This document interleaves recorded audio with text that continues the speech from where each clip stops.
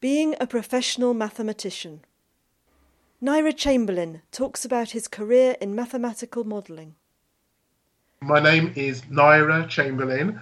I am a mathematical modelling consultant. What I do, I work for, let's say, a consultancy, and I go around the country solving mathematical problems for large engineering firms on complex engineering problems. When I was doing my mathematics degree at Coventry Polytechnic, the module that interested me the most was mathematical modelling, and hence I went on and did an MSc in industrial mathematical modelling. And then I actually went into, let's say, the industry, working in the automotive and aerospace industry, doing mathematical modelling. But then, that was for, let's say, research and development centres. And then one time I had an opportunity actually to be, let's say, work as a consultant on a project over in the Netherlands. And I saw that it was more exciting than working as a consultant, a mathematical consultant, henceforth why I joined a consultancy. And I have been a consultant for almost 10 years now. First and foremost, there are a lot of mathematicians out there working out in the industry who do not call themselves mathematicians. They may call themselves the title in which the work they are doing. But my role is principally mathematician modelling or a modeller, but so hence absolutely emphasise that's the type of consultant that the client and the customer would have is somebody that will come in as a mathematician to look at the problems from a mathematical perspective. You have to be, one, a very good communicator. Thing is, if you solve a problem and you cannot communicate it to, let's say, a non-mathematical or non-technical audience, then that solution just remains in your head. And so you haven't really solved the problem. So one, you have to be a good communicator. Another thing, also, you have to be good at programming, learn a programming language and be comfortable learning new programming languages as you go along. The amount of the programming languages that move and are dropped and they have to do something else to solve the problem. So good communication skills, and also learn programming languages and be willing to learn new programming languages and whatever to solve the problems. I'm a member of the Institute of Mathematics and its Application. I'm also a member of the Operational Research Society, and I'm also a member of the European Mathematical Society. Principally, the Institute of Mathematics and its Application, it's a very good network to meet other mathematicians working in either similar or dissimilar fields to see what problems they encounter and look at their motivation and enthusiasm. And also, it's good actually to network with your peer group, because it's like there's a saying that iron sharpens iron, and when it comes to mathematicians, that is certainly true. Yes, I am a chartered mathematician, and yes, it does matter to me on two reasons. One, because as a consultant, when my company is selling me to a client, they have to show that I'm of a particular mathematical standing, and chartered scientist status does actually goes to a great extent to show that.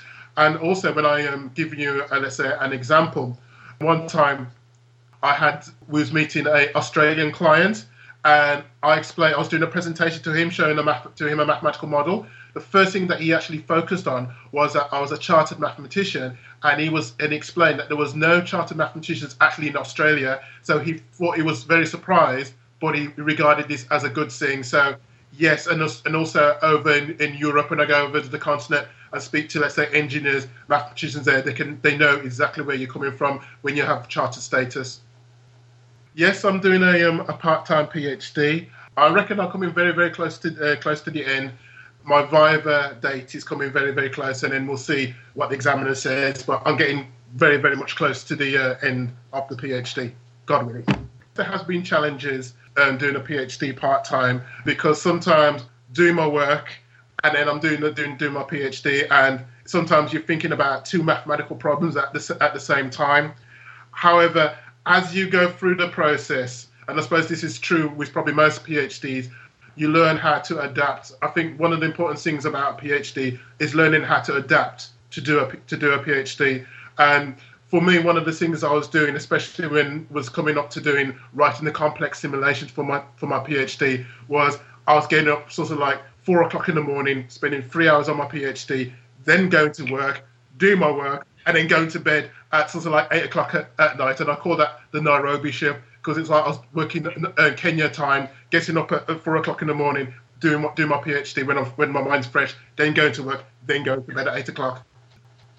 I mean, there's been obstacles. There have been obstacles. I mean, I couldn't absolutely say that there hasn't been obstacles. When I was in my formative years and before the time when internet was so much big, there haven't been, let's say, there are not that many black mathematicians. So henceforth, you're not looking when you're looking for, let's say, that inspirational or role modelling. There's not that type of person out there to actually to see. And then sometimes actually when you're going into a place and you're actually presenting and you're saying this is how you solve it mathematically, sometimes it's harder to actually to get that convinced. And also if you're going for maybe a certain position or a certain job, sometimes you do feel sometimes, let's say, the door is harder to go through. However, my dad gave me a very good lesson back in the day, and he said to me that you don't need anybody's permission to be a great mathematician, and I stuck with that, and I went for it. And then henceforth I reached the stage where I'm more or less an established mathematician, and there's been a lot of people, whatever race they are, who have encouraged me on the way. Being a professional mathematician is a very exciting, fascinating roles. Yes, you'll meet challenges, but to work either in being a university or an industry and be the one or the team of the person that solved a particular problem, and you're actually standing in front of engineers and you're teaching them engineering, or geographers geography, biologists biologists, and you're coming from a mathematical point of view, you can't get a much better buzz, which you can see in any other career. This recording was created for the project Being a Professional Mathematician, supported by the MSOR Network, the Institute of Mathematics and its Applications, and the Universities of Greenwich and Birmingham as part of the National HE-STEM programme. It is released under a Creative Commons Attribution Non-Commercial Share-alike licence.